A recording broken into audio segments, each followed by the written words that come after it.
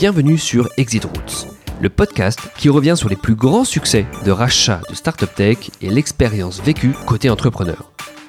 Dans ce podcast, on aborde en détail le ressenti et le retour sur expérience de ces entrepreneurs qui ont décidé de faire le pas et de vendre leur société. Fin d'une première expérience entrepreneuriale ou début d'une nouvelle histoire, mon objectif est de chercher à comprendre comment et surtout pourquoi ces entrepreneurs ont décidé de faire le pas et d'accepter de vendre leur société. Opération préparée ou approche opportuniste, toutes les opérations de rachat sont différentes et il y a beaucoup d'enseignements à tirer dans chacune d'entre elles.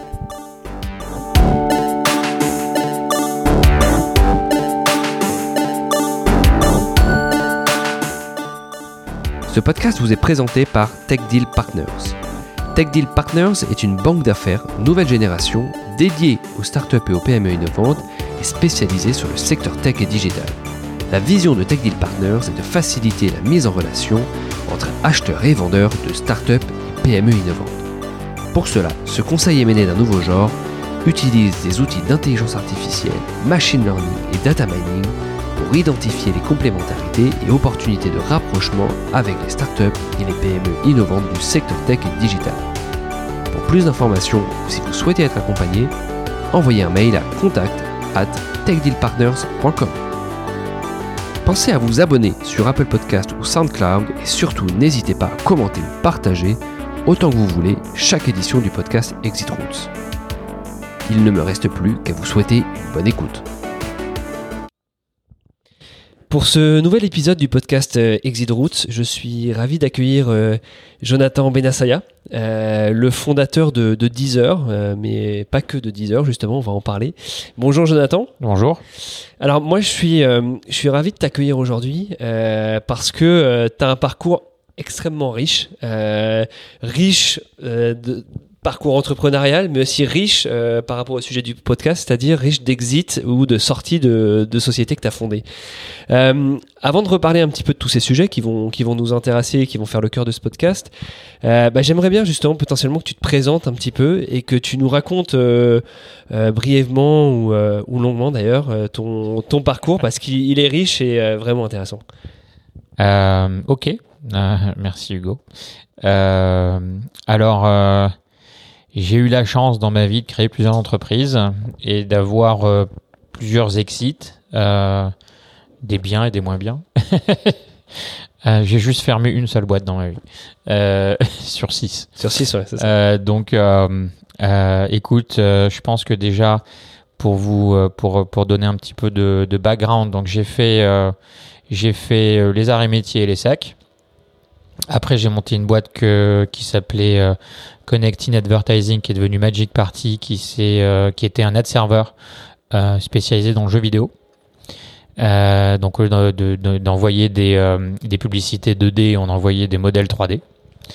Et on l'a vendu en Chine. Et puis après, j'ai eu la chance de cofonder Deezer, que j'ai quitté en 2011. Et on a eu la chance d'avoir plusieurs exits par le biais de rachats d'actions de la part de nouveaux investisseurs entrants. Et puis après, donc je suis venu vivre aux États-Unis.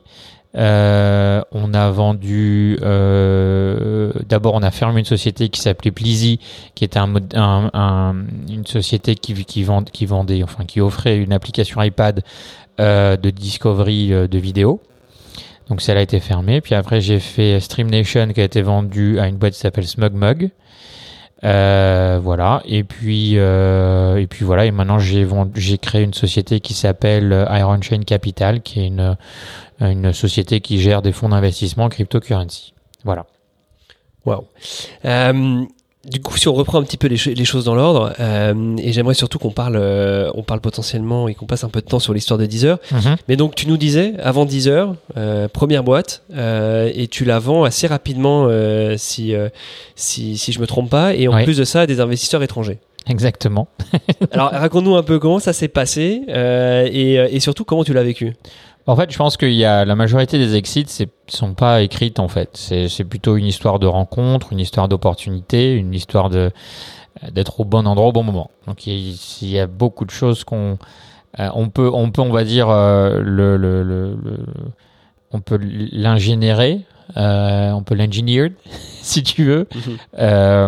C'est-à-dire avoir une marque, avoir une présence, être genre la référence sur un sujet. Mais très souvent, en fait, l'exit, elle n'arrive pas parce que tu as décidé. Et pour ce cas-là, donc nous, on était une société française et notre concurrent, c'était une boîte américaine. Et nous, on avait levé 250 000 euros et eux, ils avaient levé 20 millions.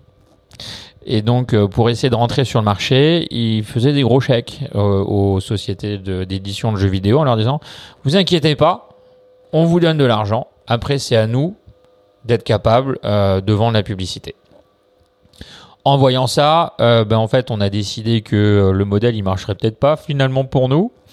Et donc, on est allé sur un marché où on savait que ces gens-là iraient jamais, parce qu'eux étaient vachement focalisés sur la partie, console. Et nous, on avait décidé de se focaliser sur le marché PC, qui d'ailleurs faisait plus de sens, parce qu'en 2005, il y avait plus de jeux connectés à Internet par un PC que par une console. Donc, on est parti, on avait deux choix, on avait la Chine ou la Corée. Et la Corée avait déjà mis en place des modèles de revenus alternatifs type microtransactions. Donc, tu envoyais un SMS, ça te donnait un code, et avec le code, tu pouvais débloquer une fonctionnalité sur ton jeu. Donc, la pub, ça faisait moins de sens, puisqu'en fait, le revenu par joueur était plus faible.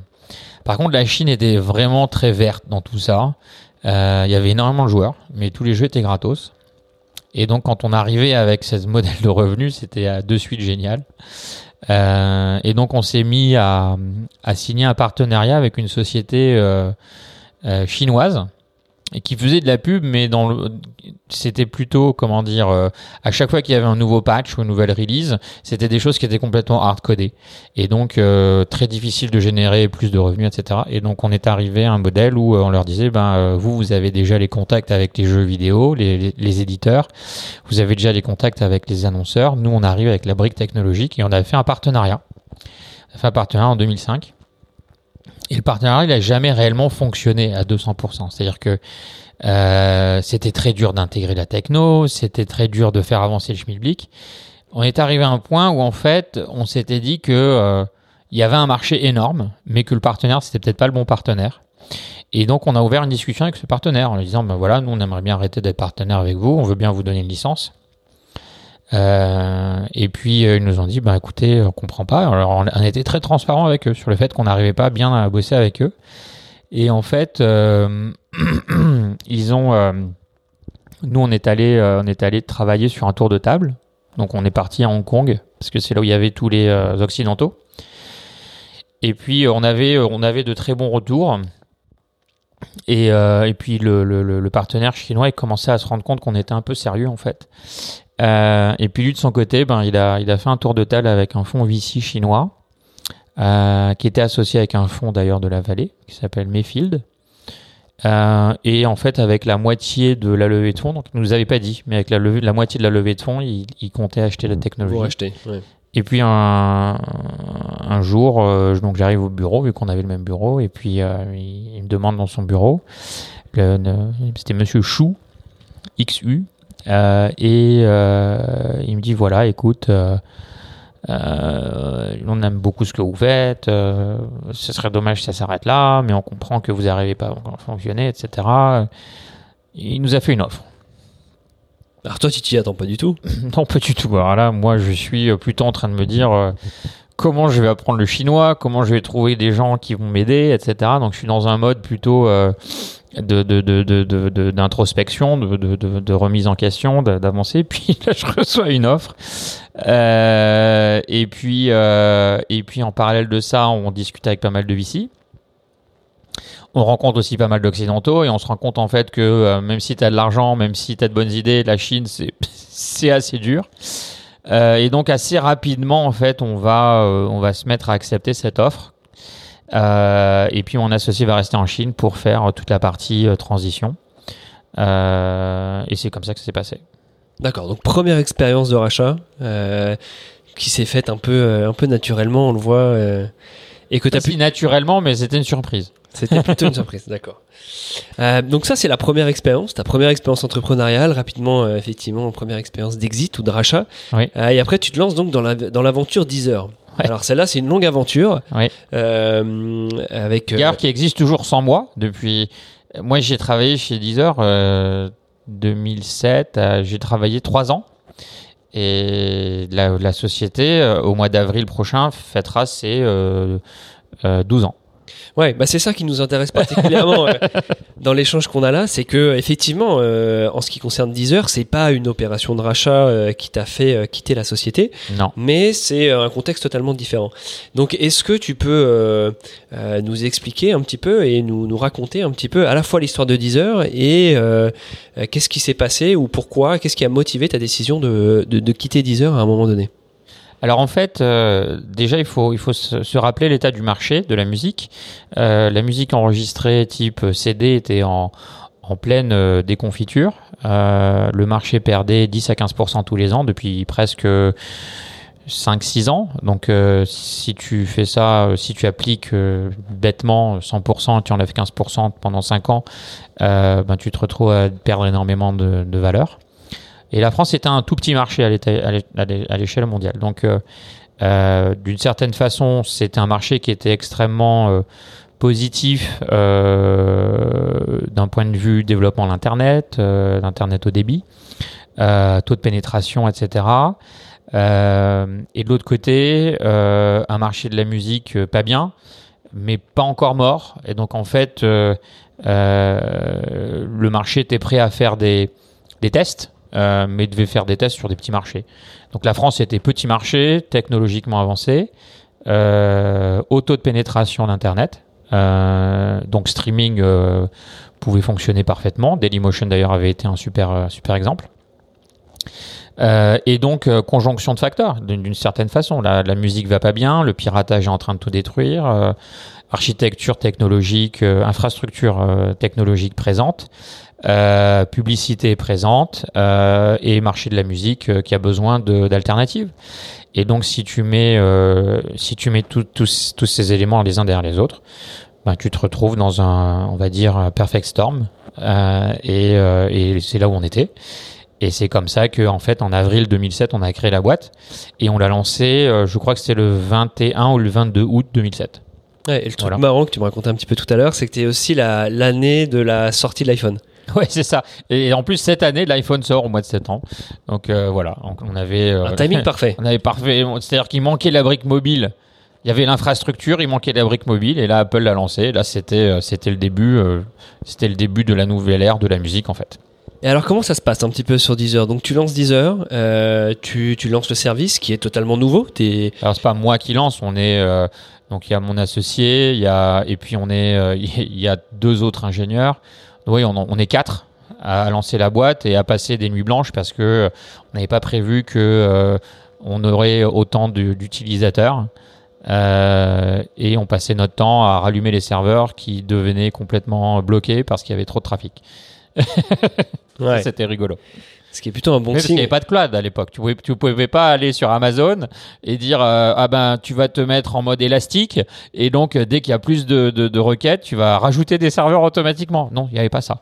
Et le coût des CDN était tellement exorbitant et nous on n'avait rien. On avait levé 250 000 € avec Xavier Niel et déjà c'était très compliqué. Donc parce que c'était une autre époque en plus. Encore une fois, faut le rappeler. Oui, il n'y avait pas Amazon. Enfin, il y avait Amazon, mais c'était hors de prix. Et puis, il n'y avait pas toutes les technologies d'Amazon. Donc, oui, on devait acheter des machines, on devait stocker les serveurs, on devait scaler l'infrastructure. Ouais, depuis, le monde a un peu évolué, oui. Donc, tu lances Deezer, c'est un succès très rapidement. Donc là, tu essayes de grossir, si je comprends bien. On a pu voir qu'il y avait différents tours de table qui s'étaient effectués. Tu fais rentrer différents investisseurs. Oui. Raconte-nous un petit peu comment ça s'est passé cette période-là. C'est extraordinaire parce que tu te retrouves tu te retrouves devant les feux de la rampe du jour au lendemain. C'est génial. Tu vas dans les magazines, tu passes à la télé. Tu lèves de l'argent, tu as même le choix, tu as plein de term sheets, ce qui arrive pas à tout le monde. t'as plein de term sheets et puis tu peux même avoir le choix de tes investisseurs. Et au final, tu prends des décisions sur tes investisseurs en fonction de là où tu veux aller. Oui, donc du coup, peux-tu nous citer les différents investisseurs que tu as fait rentrer au fur et à mesure Alors, on a eu donc le tout premier investisseur de l'entreprise, c'est Xavier Niel. Puis ensuite, on a une société qui s'appelle Dotcorp. Dotcorp, qui était un fonds qui avait été fondé par les fondateurs de Pixmania. Et puis ensuite, on a eu... donc à l'époque, il s'appelait AXA Private Equity et Crédit Mutuel. Donc AXA est devenu ID Invest. D'ailleurs, c'est pas AXA, c'est AGF. Enfin, c'était une société d'assurance, je me souviens plus, et maintenant ça s'appelle Idinvest. Ouais. Et ça, c'est en gros la fin de ma, on va dire de ma vie chez Deezer a été peu de temps après avoir fait rentrer les institutionnels. AGF Private Equity, en effet, c'était pas que ça. AGF Private Equity et Crédit Mutuel. Et une fois qu'on a fait ça, après, tu as eu d'autres investisseurs qui sont rentrés, enfin notamment un en fait qui s'appelle Access Industries, qui est la société d'investissement d'un homme d'affaires. Ouais, donc Access Industries, qui est la société d'investissement d'un homme d'affaires russe qui vit à New York. Et puis l'été dernier, donc l'été 2018, il y a eu un industriel qui est rentré, qui s'appelle, je crois, Rotana, qui est une société média libanaise. Et donc voilà. Et donc juste pour revenir sur ce concept d'exit, donc le premier exit, c'était une exit simple. Quelqu'un vient, rachète la société pour un montant. Là, on va pas dire qu'il y a eu d'exit réel. Mais une autre façon de, on va dire, monétiser pour un fondateur, c'est de vendre une partie de ses titres à chaque fois qu'il y a des levées de fonds. Donc ça, c'est une autre approche, c'est-à-dire que quand il y a des levées de fonds, en fonction du montant levé et de la maturité de l'entreprise, il peut y avoir une partie de l'argent qui est levé, qui est en fait utilisée pour racheter une partie des fondateurs ou des actionnaires historiques. Voilà. Et donc, c'est quelque chose qu'il y a eu au sein de Deezer. Et voilà. Donc ça, c'est le type d'exit qu'il y a sur ce genre d'entreprise. Et ça, dans un contexte où tu avais, toi, décidé de quitter le bateau, de quitter l'aventure Deezer. Oui, l'aventure... Peux-tu nous raconter un peu comment tu l'as vécu, ça, parce que c'est effectivement une boîte à l'époque qui a vraiment le vent en poupe, qui a un gros succès. Raconte-nous un petit peu, du coup, toi, comment tu le vis en tant qu'entrepreneur, de décider de quitter le navire un petit peu. Et... Alors, je peux pas dire que c'était une décision, c'était pas une envie, c'était plutôt la conjonction de plusieurs facteurs qui étaient qui faisait qu'en fait c'était plus ma place. Il faut se rappeler que à l'époque il y avait aussi la société Dailymotion qui avait existé et qui avait aussi connu une crise. Je pense qu'en fait globalement à cette époque, donc 2006, 2007, 2008, on est encore dans une étape où le monde de l'investissement français est très, on va dire, chauvin, c'est-à-dire très franco-français, très orienté sur sa croissance interne et la peur de l'international. Et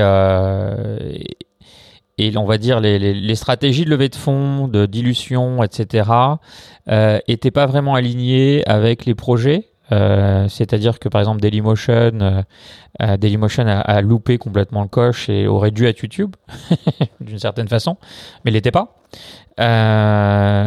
pour des raisons on va dire de focalisation sur les mauvais KPI. Et je pense que Deezer a aussi raté son coche complètement parce que Deezer a été lancé avant Spotify, donc Deezer aurait pu être plus gros que Spotify.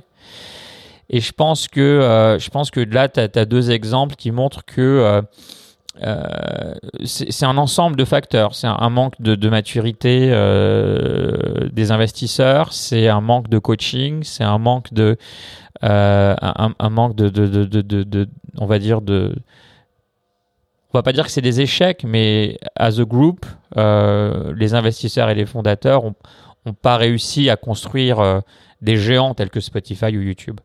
Et donc je pense que le marché, c'est vachement... ça fait la deuxième fois que j'utilise le mot vachement, c'est marrant, parce que peut-être que je ne parle pas assez français.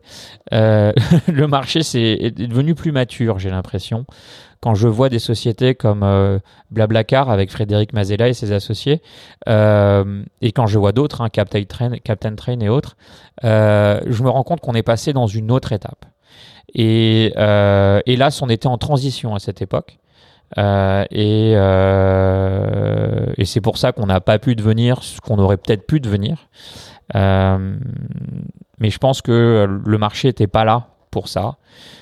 Spotify est très vite parti en Angleterre et l'Angleterre était quand même vachement, donc beaucoup plus développée que la Suède, avec des VC qui avaient connu déjà des grosses exits et des développements internationaux et des projets qui réclament énormément d'argent. Et donc voilà. Je pense que cette époque, elle n'existe plus trop en France. Je pense que maintenant, tous les VC ont bien compris qu'en fait, le jeu, c'était le monde et que s'il faut investir 100 millions, on investira 100 millions. Mais à l'époque de Deezer, on n'était pas encore à ce niveau de maturité. Voilà. D'accord, intéressant.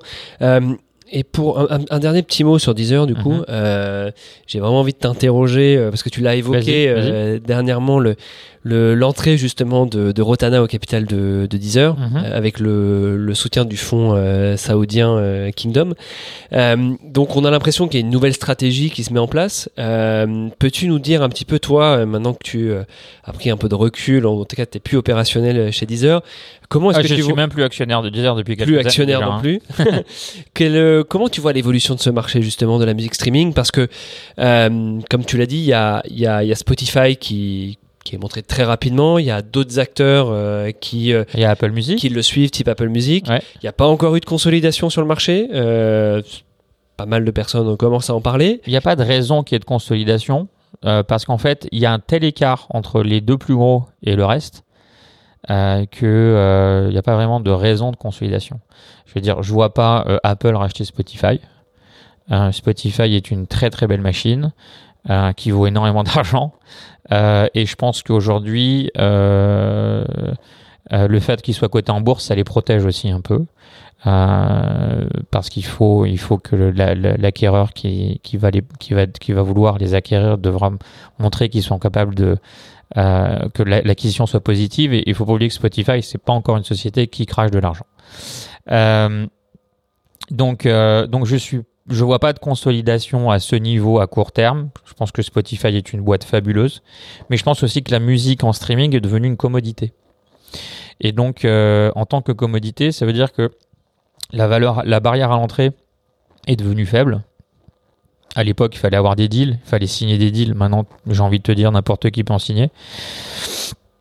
Donc je pense que ce qui s'est passé, c'est qu'en fait Deezer, la levée de fonds avec Rotana montre qu'en fait la société a pas su se développer en dehors de son marché de base, à savoir la France. Je pense qu'ils ont dû réussir à gagner des parts de marché sur des pays moins à valeur ajoutée, tels que Spotify a pu avoir. Je pense que la stratégie d'opérateur, parce que tu sais, on a fait un gros deal avec Orange et en fait ma sortie correspond avec le deal avec Orange. C'est avéré, je pense, infructueuse. Donc c'est-à-dire qu'ils n'ont pas réussi à répliquer le même modèle que Orange dans d'autres pays. Et pourquoi ? Parce qu'en fait, le marché de la musique, c'est une commodité. Et deuxièmement, la pression sur les prix maintenant est telle sur les télécoms que la différenciation par valeur ajoutée est plus trop là en fait. La différenciation se fait vraiment par le prix, et le prix qui tend vers zéro, donc tu peux plus rajouter des services à valeur ajoutée. Et donc le Rotana, etc., le deal avec Rotana montre bien en fait qu'il y a peut-être une niche de croissance sur les pays africains et moyen-orientaux. Peut-être, je sais pas, certainement. Mais tu vois, j'étais en Argentine il y a 2 semaines et les Argentins sont tous sur Spotify. Moi, je suis abonné à Spotify depuis 5 ans, je crois. Enfin, l'année après mon arrivée ici. Et là où, d'un point de vue, on va dire, produit, Deezer a complètement, on va dire, loupé le coche, c'est que Spotify a changé ma façon d'écouter la musique. C'est-à-dire que Deezer ne m'a jamais fait des cours de musique. Jamais. J'allais sur Deezer et c'était parfait pour le catalogue. C'est-à-dire que tu voulais quelque chose, tu le trouvais. Mais je remarquais en fait depuis plusieurs années que je n'écoute pas une playlist que j'ai construite. Je suis des trends ou des topics sur Spotify et en fonction de mon humeur, je lance un topic et c'est tout en fait. Des fois, je vais mettre une musique en favori, mais j'ai complètement changé ma façon d'écouter la musique. Et ça, ils ont révolutionné ça, Spotify, effectivement. C'est extraordinaire, parce qu'en fait, le concept des playlists, c'était quelque chose qu'on a commencé en fait très vite chez Deezer, et on a manqué d'innovation là-dessus, et extraordinaire en fait. Je pense que, et c'est là où tu te rends compte qu'ils doivent être aussi super bons dans leur stratégie, c'est que je pense que cette approche, ça te fait revenir en permanence, que tu as toujours de la nouveauté. Et moi, sur Deezer, je commençais à avoir un effet fatigue. C'est-à-dire qu'une fois que tu as écouté la même chanson 1000 fois, ça suffit, quoi. Non, bah vraiment intéressant ce retour, effectivement. Maintenant, si on... Alors, juste pour terminer sur ce sujet, je pense aussi qu'il y a une vraie évolution des artistes. Je pense que Taylor Swift est en train de montrer une nouvelle tendance, à savoir que quand tu es un artiste que tu signes avec une maison de disques, tu n'avais pas la détention de tes masters. Les masters étaient désormais une propriété de la maison de disques. Tu étais juste propriétaire de tes droits de publishing. Et ça, c'est la seule chose qu'on ne pouvait pas t'enlever. Taylor Swift a dit non, désormais. Et donc, le dernier deal qu'elle a signé avec Universal est juste un distributeur. Mais la propriétaire du master, c'est elle. Ouais, ça change la donne. Ça change complètement. Ça veut dire quoi ? Ça veut dire qu'en fait, Universal devient juste un canal de distrib, comme Carrefour. Est-ce que ça veut dire que demain, tous les artistes vont avoir accès à ce type de deal qui font que on va avoir accès à des nouveaux distributeurs ? Et là, l'innovation vient peut-être plus de cette partie-là. Et il y a une société française qui fait un carton qui s'appelle Believe, qui est géré par Denis Ladegaillerie, qui est un homme d'affaires exceptionnel. Jamais j'aurais pu penser que Denis aille à ce niveau dans la distribution. Donc moi, je crois beaucoup au modèle Believe. Super équipe et super exécution depuis le début. Et je pense qu'en fait, les innovations dans la musique vont venir de ces modèles-là. Est-ce que ça veut dire que Spotify va devenir le plus gros distributeur du monde ? Tu te rends compte qu'en fait, la ligne se blur. Et elle devient floue. Et elle devient d'autant plus floue que si Taylor Swift devient la propriétaire de son master, et si demain les artistes deviennent eux-mêmes propriétaires de leur master, ils peuvent décider de distribuer où ils veulent. Et s'ils décident de distribuer où ils veulent, là, tu vas arriver à une problématique où est-ce qu'Universal va signer avec Spotify ? Qui pourrait être potentiellement son concurrent. Donc tu vois, tu vas avoir des dynamiques assez intéressantes qui vont se passer sur les prochaines années. Waouh, ok. Et juste que tu saches, je passe 0% de mon temps dans la musique, donc c'est juste une observation macro, et j'ai pas plus d'informations que ça. Mais on voit quand même que tu restes hyper intéressé par le secteur. Je suis intéressé par ce secteur évidemment. Parce qu'il est intéressant et parce que je pense qu'on a été une des premières pierres du nouvel édifice musical mondial aujourd'hui. Ouais, tout à fait. Est-ce qu'on peut parler maintenant du dernier exit que tu as fait, qui est un peu plus récent et qui est cette société, en fait, après ton aventure chez Deezer, quand tu es arrivé ici dans la vallée, et qui s'appelle donc Stream Nation. C'est ça. Alors, raconte-nous un petit peu en quoi est-ce que c'était différent de tes précédentes expériences d'exit et de sortie. Là, donc ma première expérience d'exit, c'était inattendu. Une surprise, une bonne surprise. Celle de Deezer, c'est pas considéré, enfin je le considère pas comme une exit, mais d'un point de vue financier, oui, j'ai connu un élément de liquidité.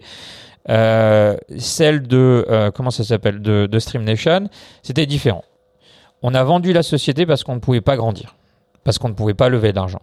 Parce qu'on était une société sur un modèle de stockage qui se battait avec du Google Storage Photo gratuit, du Dropbox et du Box et du Amazon Google Photo Storage. Très difficile de lever de l'argent, même si on avait de bons economics. Et donc là, cette vente, c'est plutôt pas de possibilité de lever d'argent, pas de possibilité de croître rapidement pour atteindre des tailles critiques, donc vente de l'entreprise. Et ça a été vendu à une société qui s'appelle SmugMug. Et alors, comment tu t'y es pris sur ce process-là ? Alors, sur ce process-là, c'était mixte, c'est-à-dire qu'on avait à la fois une société qui s'occupait de nous vendre, et moi aussi, mon réseau et mes investisseurs. Donc, on a leveragé un petit peu tout ce qu'on avait comme réseau. Et alors, c'est marrant parce que ceux qu'on pensait qui allaient être les acquéreurs naturels, bien sûr, n'ont pas bougé. Et des gens, mais alors, on s'en doutait même pas, sont retrouvés à nous acheter. On voit que c'est des histoires qui sont similaires dans d'autres situations. Effectivement. Exactement. La finalité de cette histoire d'exit, c'est qu'en fait, c'est plutôt quelque chose. On peut travailler pour l'optimiser, mais on peut pas la contrôler en fait. Ouais, tout à fait. Tu me tends une perche justement pour te poser une dernière question et pour te demander un petit peu par rapport à cette expérience qui est extrêmement riche, notamment au niveau des exits, quels seraient un peu pour toi les conseils que tu pourrais donner éventuellement et un petit peu toi ton apprentissage de ces différents process qui sont tous hyper différents. Alors, premièrement, il faut savoir qu'une vente, c'est pas facile. C'est jamais facile.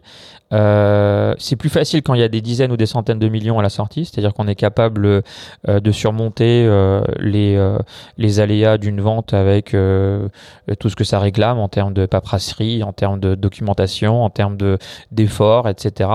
Mais les petites ventes, c'est les plus compliquées. Vendre sa boîte 1 million d'euros, ça représente peut-être beaucoup d'argent, mais en fait, c'est des discussions à n'en plus finir. C'est beaucoup de friction. C'est souvent dealé avec d'autres petites sociétés. Et donc, les petits deals sont les plus compliqués. Et pourquoi ils sont plus compliqués ? Parce qu'en fait, psychologiquement, 1 million, c'est pas 100 millions.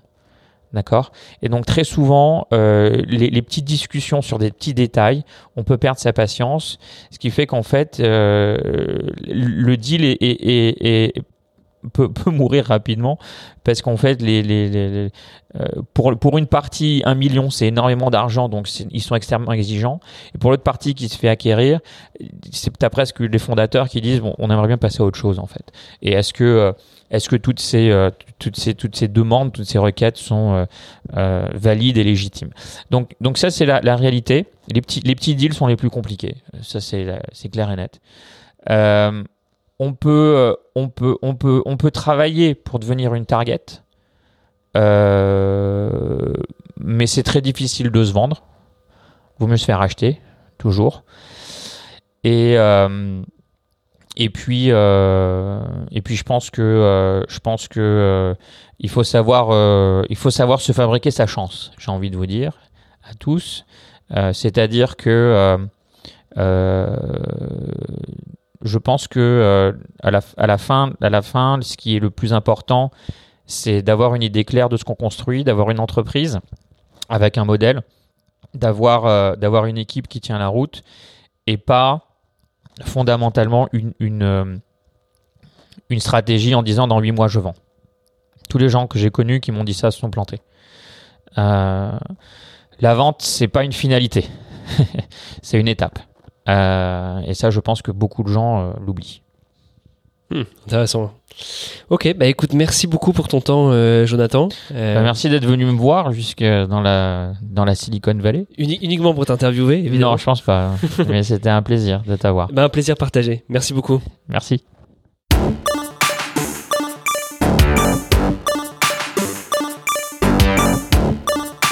J'espère que vous avez autant apprécié l'écoute de cette édition que j'ai pris de plaisir à préparer cette interview. Encore merci pour votre écoute et de nouveau pensez à vous abonner sur Apple Podcast ou SoundCloud à mon podcast Exit Roots.